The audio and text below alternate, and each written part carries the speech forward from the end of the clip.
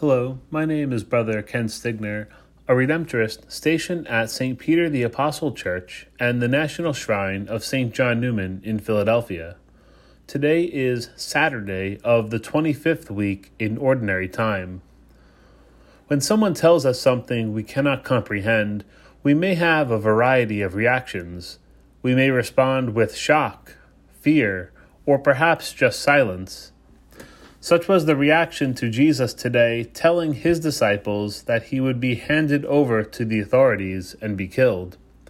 His disciples must have been horrified upon hearing this, and likely not have fully understood the full implications of this foreshadowing. They must have been filled with great questions. What will happen to us? Has this whole mission been in vain? Where will we go from here? Quite often, the disciples did not fully grasp the words that Jesus spoke. Even after seeing the many healings and the other great miracles performed by Jesus, they just couldn't comprehend that this man was God in the flesh. It would not be until after the resurrection when it would fully click and they would be able to proclaim with great fervor that Jesus is the Messiah and that all of us are people redeemed. Though Jesus announces this second prediction of his suffering and death that was to come, we know that this would ultimately lead to the joy of resurrection, and that through the sacrifice of the cross, we are set free from the burdens and sins that weigh us down. We, as followers of Jesus Christ, are also called to take up our crosses and follow him.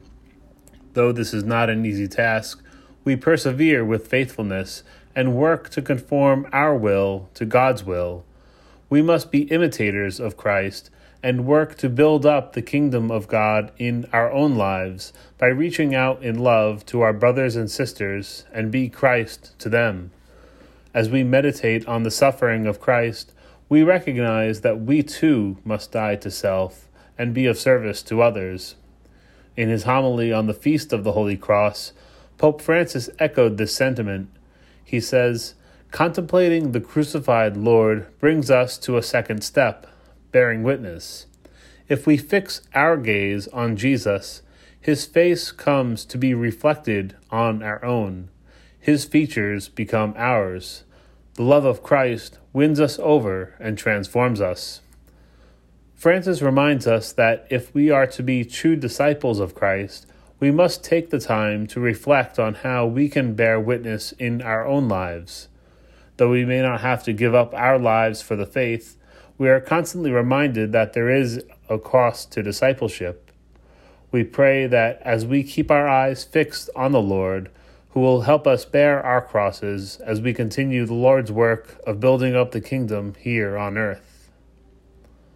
May Almighty God bless you in the name of the Father, and of the Son, and of the Holy Spirit. Amen.